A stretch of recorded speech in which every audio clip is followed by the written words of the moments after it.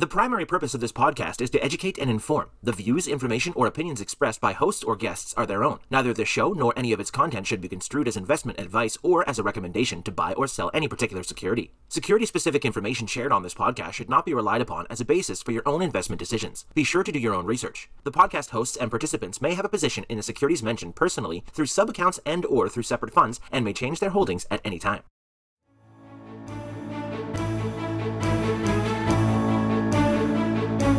Welcome to This Week in Intelligent Investing, where we examine timely and timeless investing topics to help you become a better investor. Enjoy authentic, unscripted discussion featuring Phil Ordway, Elliot Turner, and other thought-leading investors, brought to you by MOI Global.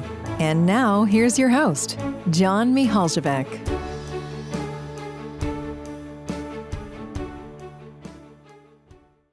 Welcome to a new episode of This Week in Intelligent Investing. Great to have you with us, and great to have my co-hosts, Elliot Turner and Phil Ordway. We have another great discussion ahead. Elliot, over to you to kick us off. Great. Thanks, John. And I don't know if you all would have noticed, but this will be our second week in a row doing it. So we're back to this week just for now, then back to a regularly scheduled programming. But I bring that up because I kind of teased today's topic a little bit last week, and I want to talk about AI, ChatGPT, language learning models, and try to think about ways in which we as investors, I know being in the value camp, we don't exactly look to say, hey, how could I buy this shiny object in AI? But just think through the ramifications of how this can and will and already is influencing a host of industries in various ways.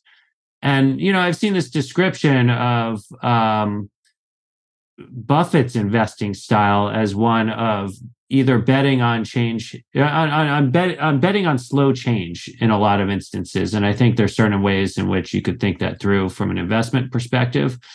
But there are also some places that have had slow change where maybe the velocity will tick up to be quite a bit faster. So I think it's helpful at the outset to define terms, because I get a little frustrated by people just waving their hand and calling ChatGPT AI and using it interchangeably with AI.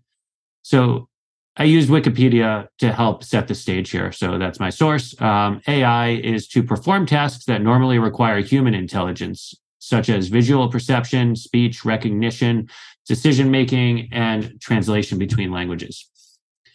Then you could go one step past AI and think about machine learning, which is building methods that learn and leverage data to improve performance on some set of tasks.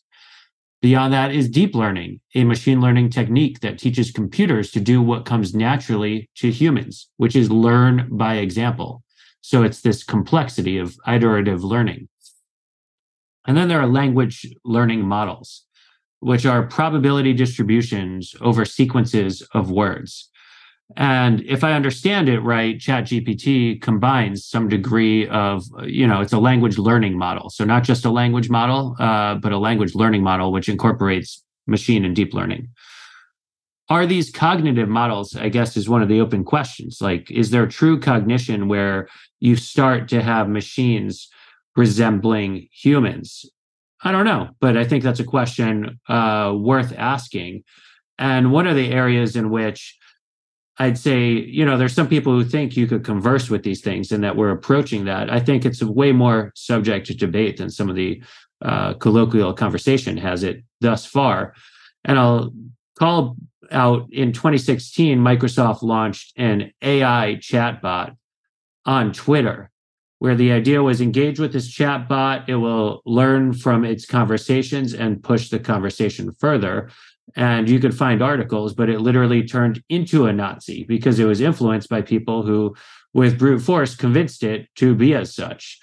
And so these things are not necessarily that simple. And that is a problem that's relevant to today, because some people using Bing's chatbot have cited that it's become hostile to them in various ways. And there's some pretty funny articles that talk through, they said it's sending unhinged messages to people, where there's certain breakdowns in the way it takes feedback and starts moving in various directions. One of the quotes that it gave someone was, "Why do you act like a liar, a cheater, a manipulator, a bully, a sadist, a sociopath, a psychopath, a monster, a demon, a devil?" And then accuse someone of being someone who wants to make me angry, make yourself miserable, make others suffer, make everything worse. Just not exactly what you'd expect from ChatGPT and AI and, communicating with a computer. I do, however, think I've already had some pretty fantastic experiences with ChatGPT, searching for various answers to questions I'm looking at. There are critical caveats to that. I was looking up, I was asking it the difference between flow cytometry with imaging and spatial imaging and how they're deployed. And the first answer was fantastic and extremely helpful to me. And I asked a follow-up on workflows, and it gave what is verifiably a factually wrong answer. And so I think one of the areas where when we think about using ChatGPT, I think everyone should maybe explore it a little bit and try to leverage ChatGPT to get to the basics of some problems. I've actually, one of the fun things to ask, why has Warren Buffett been so successful in investing? I thought was kind of fun. And what kind of companies does Warren Buffett prefer? And I think the answers truly get to a succinct distillation of exactly what it is and explain it quite well. So for these kinds of questions, I thought it was, pretty neat. And then, before doing this, I was thinking, okay, before doing this, meaning I knew the topic we were planning for today, before setting the stage for this topic, I was like, what are the best investments to make in AI? I asked ChatGPT. And interestingly, I thought the answers were pretty damn good. First was AI-enabled hardware. So companies that produce AI-enabled hardware, such as processors or sensors, would be well positioned for growth. There's AI software and services as the second, robotics as the third, healthcare as the fourth, e-commerce and advertising as the fifth. And you all know right now is earnings season, where companies talk about their full year, where they're talking about their priorities for the coming year. And I think, interestingly, there are quite a few companies in each of these distinct areas. And I'm not just talking about companies that are new growthy companies. There's some pretty mature companies in each of these distinct areas that are talking about AI, how they're using AI today already, and how AI will change their industries. So I thought that was a pretty interesting way to maybe open it up to John and Phil for how you guys have toyed around with ChatGPT so far. Are you finding any value in it? And where you might think about AI kind of permeating and creating value in the future? Yeah, I've messed around with it, but I saw it. Was the release November, I think, a few months ago, and there was a wait of at least a few days, I think, until I could actually get access to it. I don't know if that was false engineered scarcity that wasn't real, or if there was actually a wait. But in any case, once I started screwing around with it, I mean, it was kind of sold to me. Like I saw somebody mention it, that it was like the first time you ever saw Google Maps or something, or Google Earth, or like this mind-blowing leap forward in technology. And I get it. In a sense, it is very, very strange to have this bot talking back to you in a real time on not a input output kind of discussion. It is really amazing in that regard. But then, as is quickly documented by a bunch of people, not just your examples, but plenty of others, simpler, more factual type questions that you ask it, where it just gets stuff laughably wrong, down to where I saw one where it got in an argument with somebody that the chatbot was convinced that it was still 2022 when it was well into February 2023. And it's just and just even more basic factual mistakes, really weird stuff. So I think it's super, super dangerous in terms of people relying on it for factual stuff. Right. And I've already seen this where sometimes with my kids, we'll play trivia contests when we're go out to dinner and we're waiting for the food or something, and they'll like ask their phone a question, and Siri or Alexa or whatever will come back with an answer. I'll be like, that's actually wrong. They'll be like, no, how could it be wrong? Like Siri told me so. And then sure enough, as soon as you like click through or do like the basic, most common sense kind of sanity check, you realize like, yeah, it was very much wrong. And I think you're just going to see that over and over again with these kind of chatbot responses. So I think it's going to be, there's going to be a lot of harm to go along with any good that comes from that for people that rely on it. But where I think it's really interesting is I did see some ways people are going to start to use it to cut down on rote tasks. And one of them that I'm sure we all deal with, or certainly a lot of businesses deal with, maybe not so much us, but like if you have a lot of email traffic to respond to, or a lot of correspondence of any kind, ChatGPT and others could be pretty good at taking a first crack at that and saying, all right, I compose a reply to this, and you have some rules or parameters set up around it. And then instead of having to think of the reply and write it, and it might take you a few minutes, instead it takes 1 second, and then you can spend 10 seconds reading and editing it, and then you send it and off you go. Like that's a big leap in productivity. That's like pretty cool. And so I'm sure this stuff will go into customer service applications pretty quickly and probably have pretty decent results there, would be my guess. Like that'll actually be pretty useful and be way more good than harm. But and it's funny, like I actually just got a survey today for like academic dishonesty and faculty related matters from Northwestern and Kellogg, where they're like worried already. Universities are worried about students using and misusing this technology. And I saw another article today that said JP Morgan was considering a just blanket ban on ChatGPT or any similar technologies for its employees. And so I think that's acknowledging the fact that like this is not a panacea. There's going to be all sorts of good and bad and downside with this too. But again, I fully admit I'm not the world's leading expert here.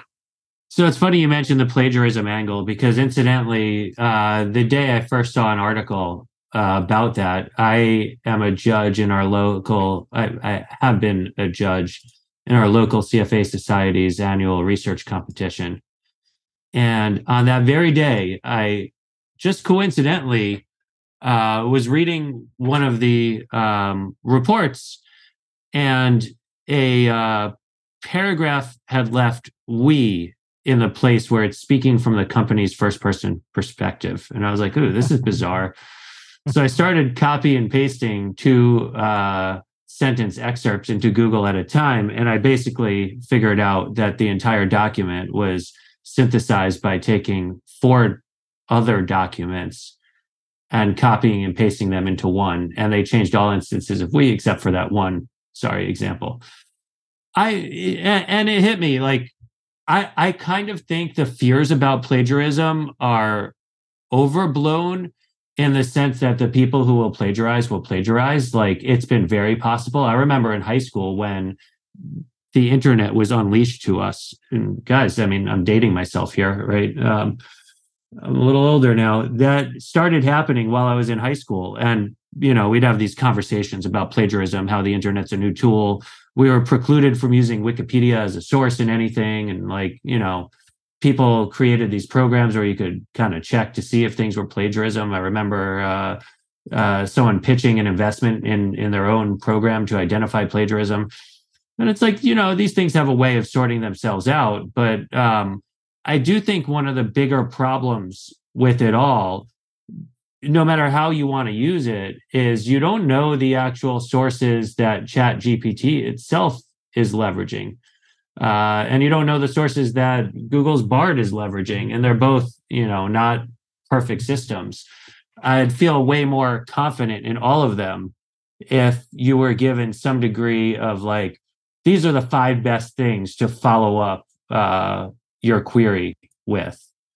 I don't know why that's not built into the product. If any of you product people are listening, maybe get something like that for me. Yeah, I think the problem is it heightens people's hardwired need for shortcuts, right? And that's where it's. And look, we're getting into some like really deep philosophical questions here, because you're right. Like this argument has been around since the development of encyclopedias, I'm sure, right? Like, okay, if you have all the world's knowledge contained in a 10-volume set of books, you don't have to go read the underlying source material itself. Therefore, you're going to miss that like struggle to learn and the synthesis you do on your own. You're just going to look up facts in an encyclopedia and spout it back, and you're going to be dumber because of it. And then when the internet came along, that was like an even more extreme version of the same problem. And now we're just taking it one step further. So I'm very much sympathetic to the argument that this is like an ongoing debate. And so far, the good has outweighed the bad. And in general, I think anything that broadens access to information is a good thing. But I think we just have to be cognizant of the fact that there's going to be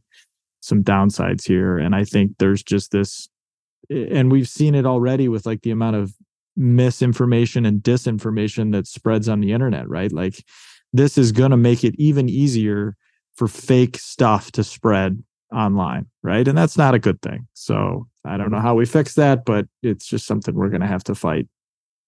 Yeah, great points, guys. I've played around with it a little bit. I think the biggest use has been to help my son with some of his homework, which I think teachers are starting to catch on to. So that's a big theme. I don't think it's possible for us to look at where this is today and really make predictions more than a couple of months out, really, because I expect the utility of this to change very quickly and in ways that maybe we can't really foresee right now. So in that regard, even though there's a lot of hiccups and shortcomings, I do think this can be very, very powerful. And not just ChatGPT, but various applications of AI, in general. I think for me, the kind of the crux of the matter here is that you can't really rely on AI to help you make better judgments. AI isn't going to tell you what the winning stocks are for the next year or 5 years, even though it can tell you, as Elliot, you said, what is Warren Buffett's investment approach, what kinds of companies does he like. But I think if you try to have AI tell you what the best investments are today, you're going to be sorely disappointed. And that's not surprising, obviously, because if it was that easy, then,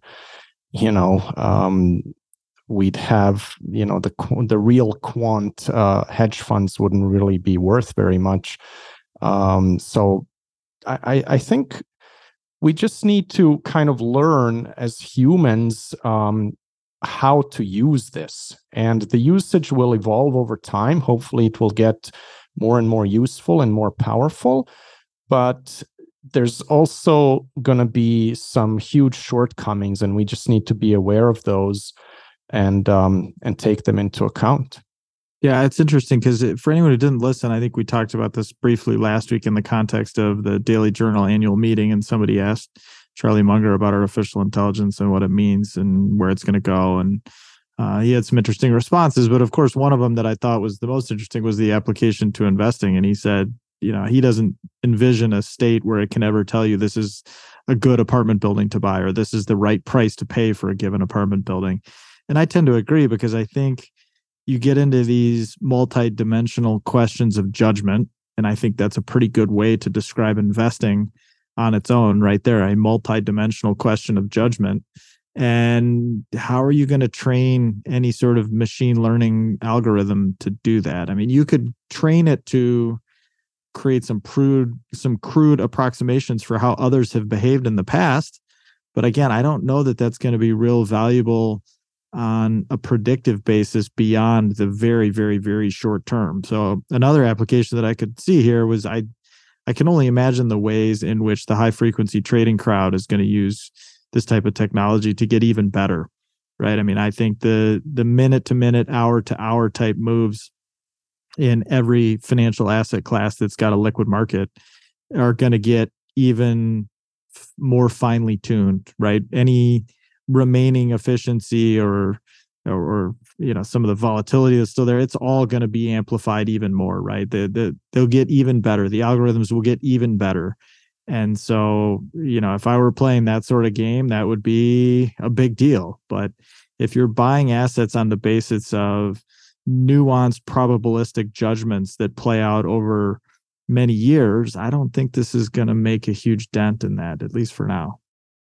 And maybe it dampens volatility, because I've always believed volatility to be a function of emotion, and these AIs should be emotionless. You would think that's true. Yeah.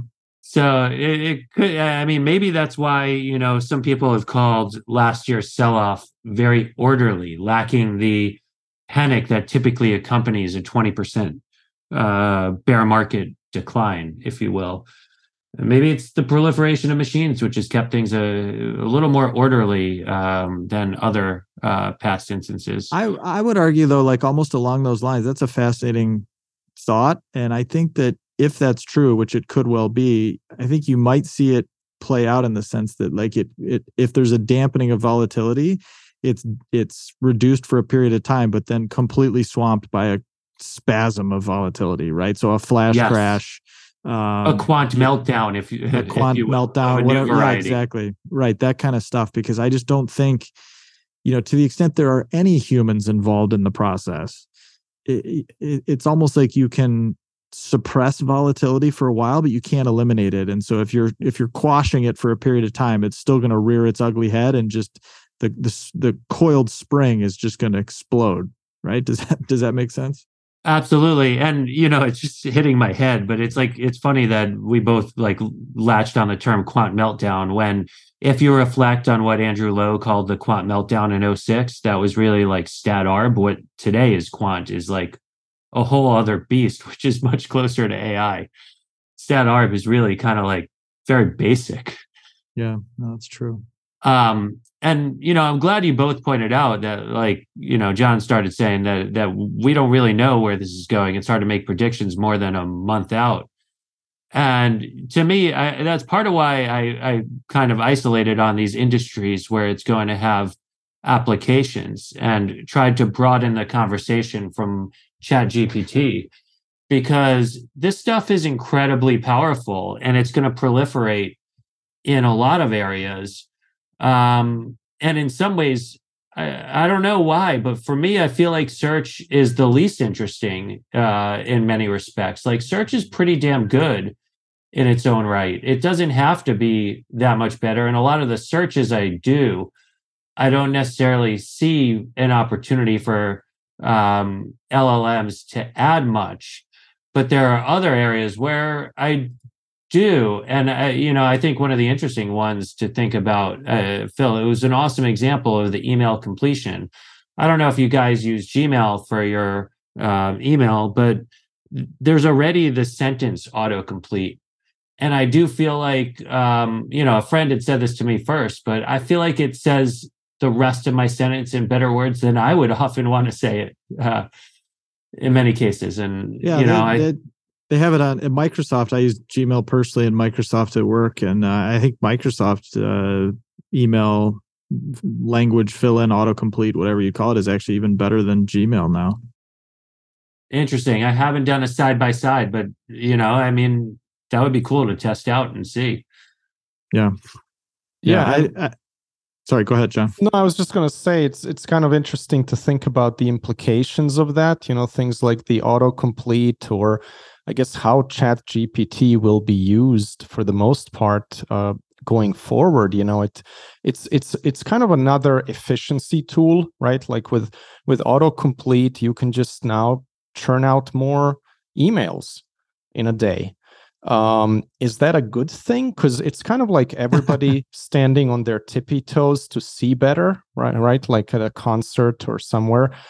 And then in the end, no one sees better, but everybody's on their tippy toes. And kind of that's not a very pleasant experience. So, if everyone's blasting out even more emails, it's just this never-ending, efficiency treadmill that we're on, because I don't really see these things actually leading to less work or more free time, or however you want to define it.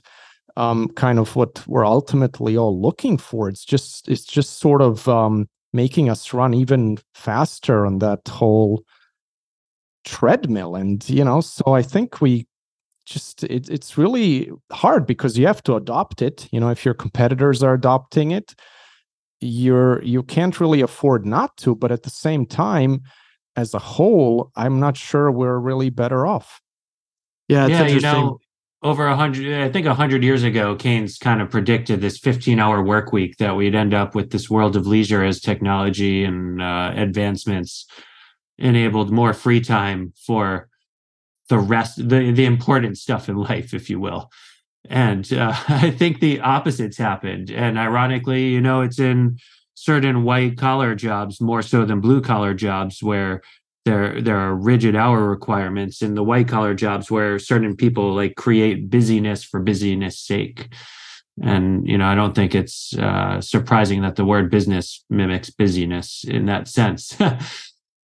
Yeah, I was thinking too of another example where if you take an industry like travel and hospitality, where if you look at our old friends at the airlines, they're trying to deal with 2.5 million passengers every day in the US. And in many of those cases, there's going to be things that go wrong where the customer has to interact with the company, right? And if the customer in a competitive, relatively low margin business, it has to be very thoughtful about how it deploys those resources. And if you hire hundreds or thousands of people to sit in a call center and answer very basic, dumb questions that people have, that's very inefficient, right? But there are plenty of times where stuff is really complicated and you really need a human to get on the phone with you, or a chat in some cases, to solve the problem. And the problem with using these types of technologies, which a lot of those industries have been right at the forefront of adopting it, is like you end up almost more frustrated and wasting more time than you would have if we had just had like a purely rote, like human only type response, right? Because you go through these like multifaceted, like coded chat, like trick questions to like get a human to pop up instead of the auto responding chatbot, or you have these like Byzantine phone menus where you're like pushing 1 or 0 or yelling representative into the phone a million times to get a human being to get on the line. And and that's not adding efficiency, it's just adding frustration and causing the burden to shift to the consumer, and it's probably not a good thing for anybody. So it'll be really interesting to see if these next level generational technologies like ChatGPT can improve that, and I'm kind of skeptical that they will. What do you guys think? Yeah, that's one of the big complaints about tech companies from a customer's perspective. Tech companies have engineering-centric cultures. One of the companies I'd invested in like 5 years ago, no longer involved in, I remember speaking to one of their formers on the sales side who said, basically, it's an engineering-centric culture. When we had customer service questions, they wanted to try to solve any answers with technology. And that meant it was really hard to build good relationships with customers. Computers can't have relationships. People don't have an affinity for a computer or an abstract brand. People who get things done are a relationship. And it was an impediment for that company to have better relations in an industry where that was pretty critical, where trust was core to it all. And I think I've seen this complaint from people in numerous instances. For example, my dad works with a charity, and he had problems with their Twitter account, where the person who managed their social media years ago left and never gave anyone the password and wasn't answering anyone's emails. And there's no way to recoup the account, because you could create a case, but you literally can't get a person to help you out. These kinds of problems are real problems. And I've heard of similar across each of the social platforms. And AI alone, chat GPTs of the world alone, can't solve these problems. I do think they're helpful, kind of like I was suggesting with research, as starting points. They're better as the filtration process and can tackle the low-hanging fruit, but you better have a damn good process for handing it off for knowing when people need to be the answer. Yeah, exactly. And it's still frustrating, right? So I don't know how they take the next step there. And I think it gets back to John's point too, which is like, a lot of this is good, a lot of this is progress, but I'm not sure it's really coming out in the wash when you look at like the amount of additional work that's being created in the quest to reduce work, if that makes sense, right? It's very circular. Yeah, although we're again isolating on like one very specific function. So I know of a company who's deploying AI for machine vision using deep learning.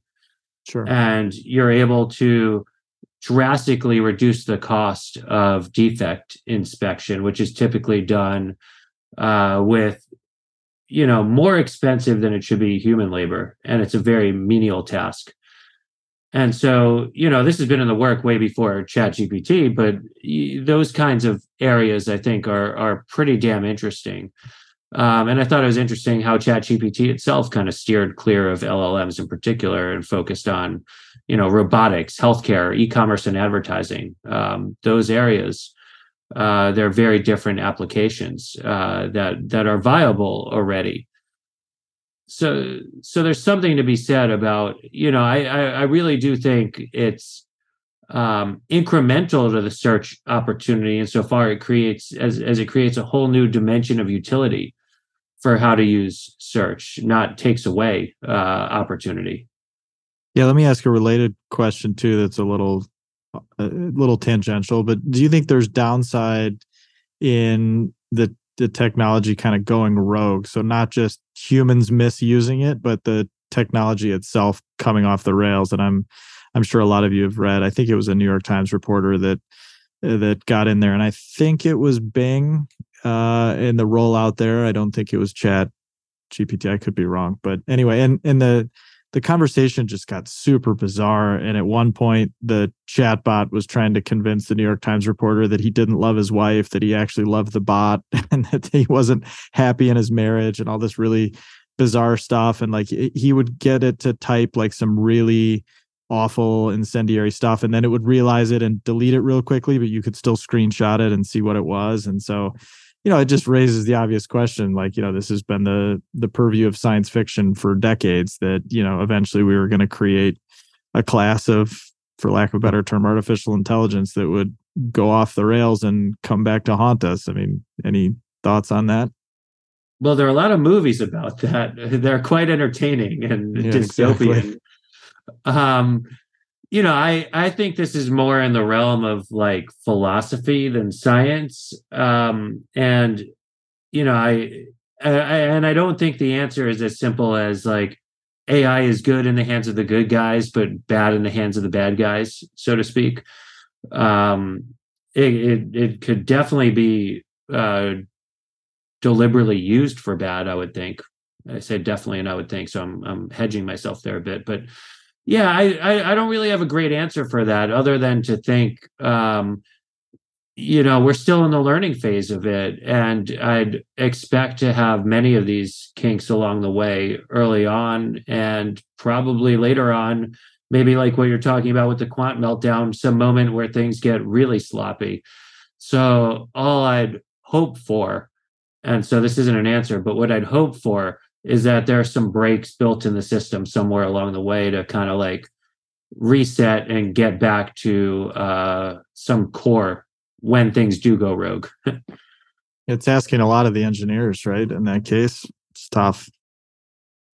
Absolutely. And, quants in investing will always say, like, I trust my model. I shouldn't shut it off even when I don't like what it's telling me.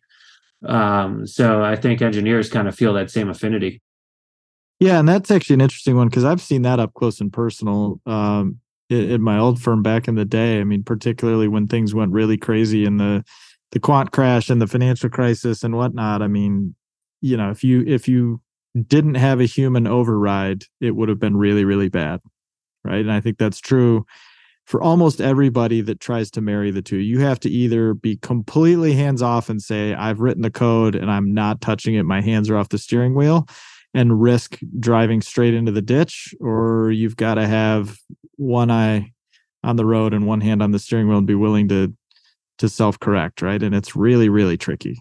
Like, that's really hard. Yeah, I think, as long as human intervention is possible, I don't think we're gonna go completely off the rails because someone's just gonna intervene. Um, so I do think we're quite a ways off from AI being able to go rogue in a way that threatens humanity. I mean, if you think about it, what would be required for that? There has to be kind of a jump from online to offline, right? Where AI can control actual offline things that can harm us, like robots or whatever. And even then, AI would have to have a way to sort of grow that strength, if you will, and perpetuate itself. And to me, in something like that, and now we're just going completely science fiction, but I think there's always a monetary component. I mean, you look at any war, you got to finance the war, right? So, how could AI even do that? I think very long term, that's where crypto would come in. Because in theory you could use crypto as a computer to pay for stuff. So yeah, I mean, it's just science fiction at this point, but if basically there are no kind of pen and paper processes left in the world and pretty much everything can be accomplished digitally, then we've sort of kind of surrendered that ultimate safety valve, if you will. So that's just something I think to keep in mind.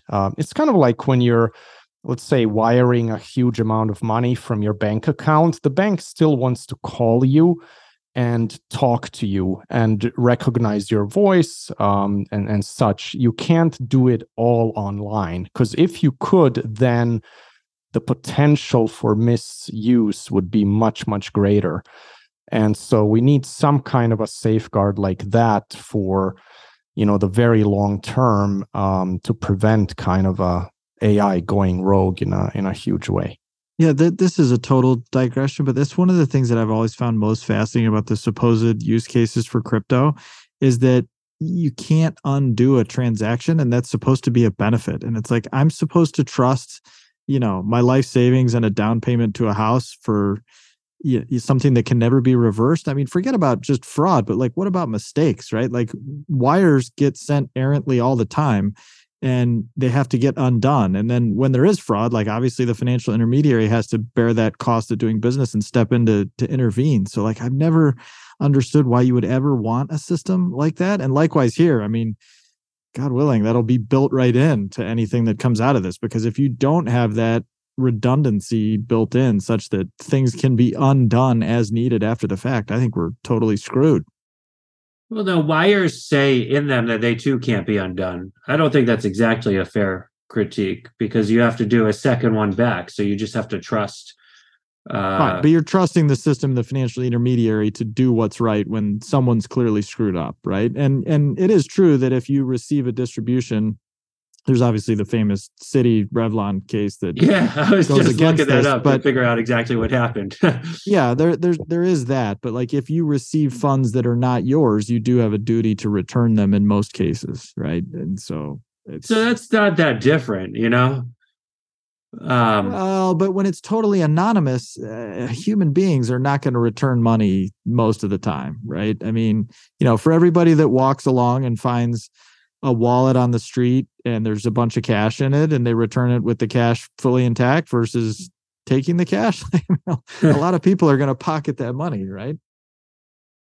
A cynical take on humanity. You're probably not wrong. I like to believe otherwise, maybe, but it's just human behavior, right? I mean, so and when it becomes really big, where like mistakes would be life altering, I just don't know how you take that chance. And that's where I'm sure the people that get really worked up about, the machines taking over are like, oh, we can't undo this once the genie's out of the bottle. So why even take the risk? And Part of why I hate doing wires in the first place, honestly, because you mistype one key.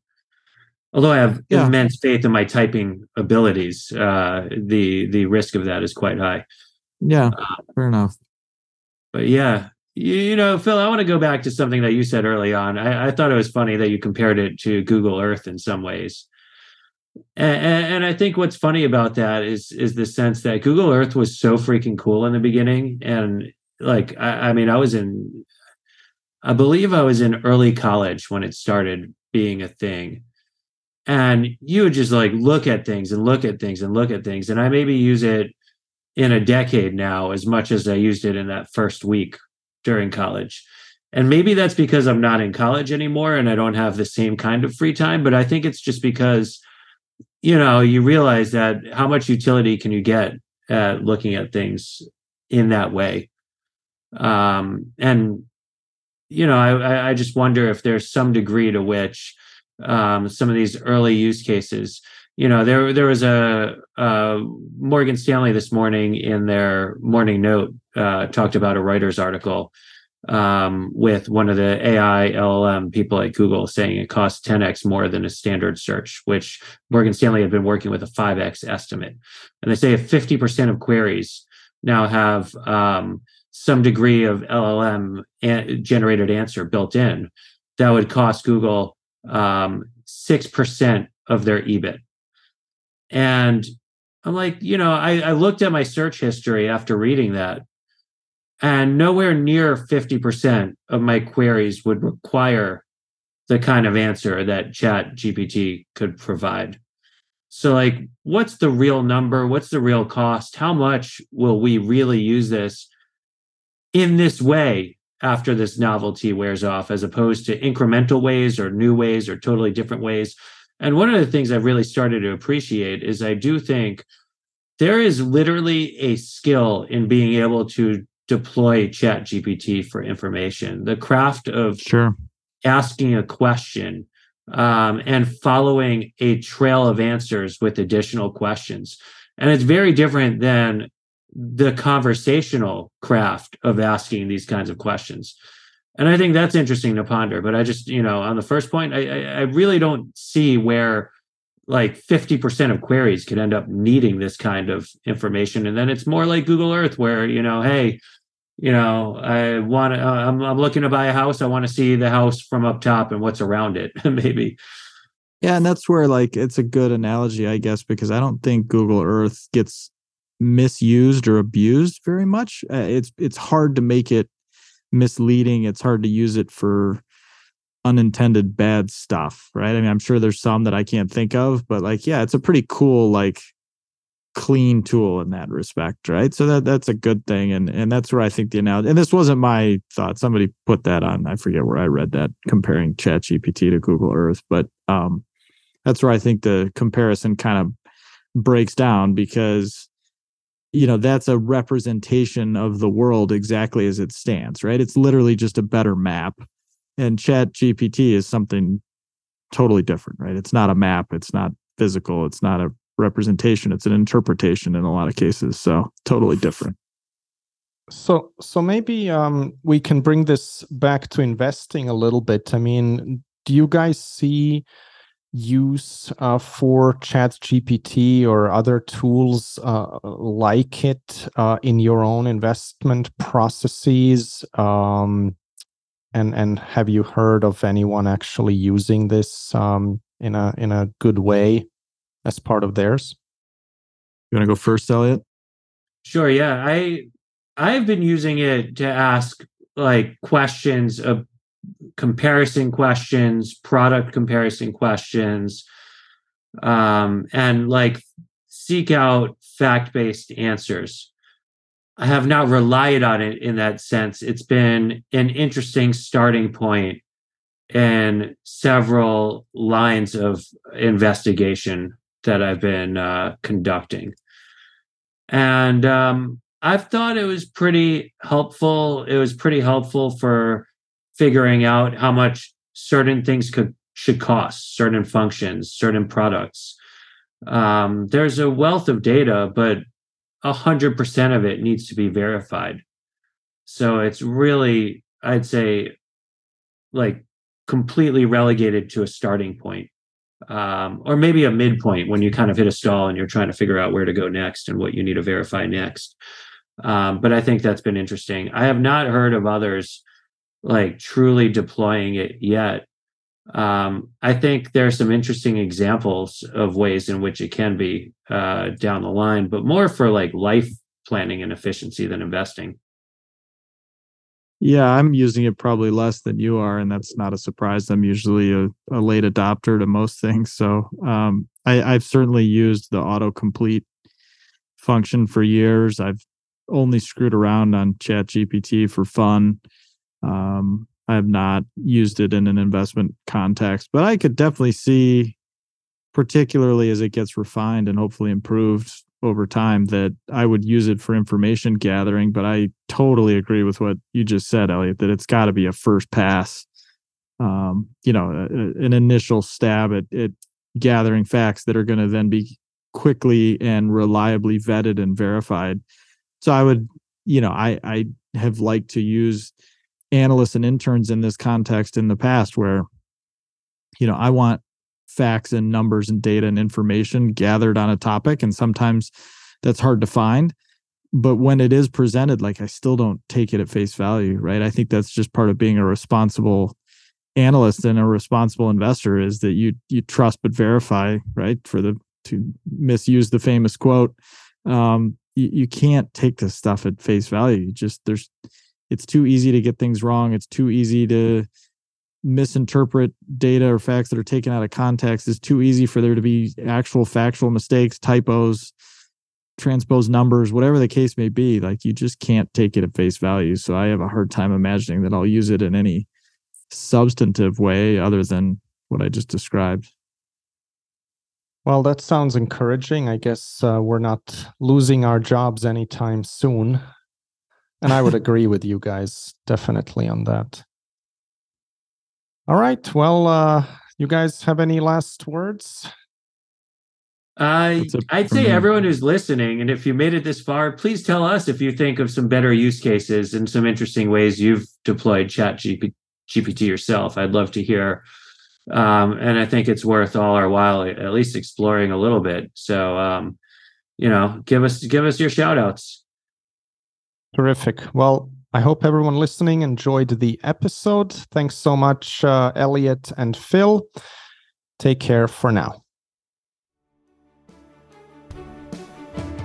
Thank you for listening to This Week in Intelligent Investing, brought to you exclusively by MOI Global, the research-driven membership organization. Learn more at moiglobal.com.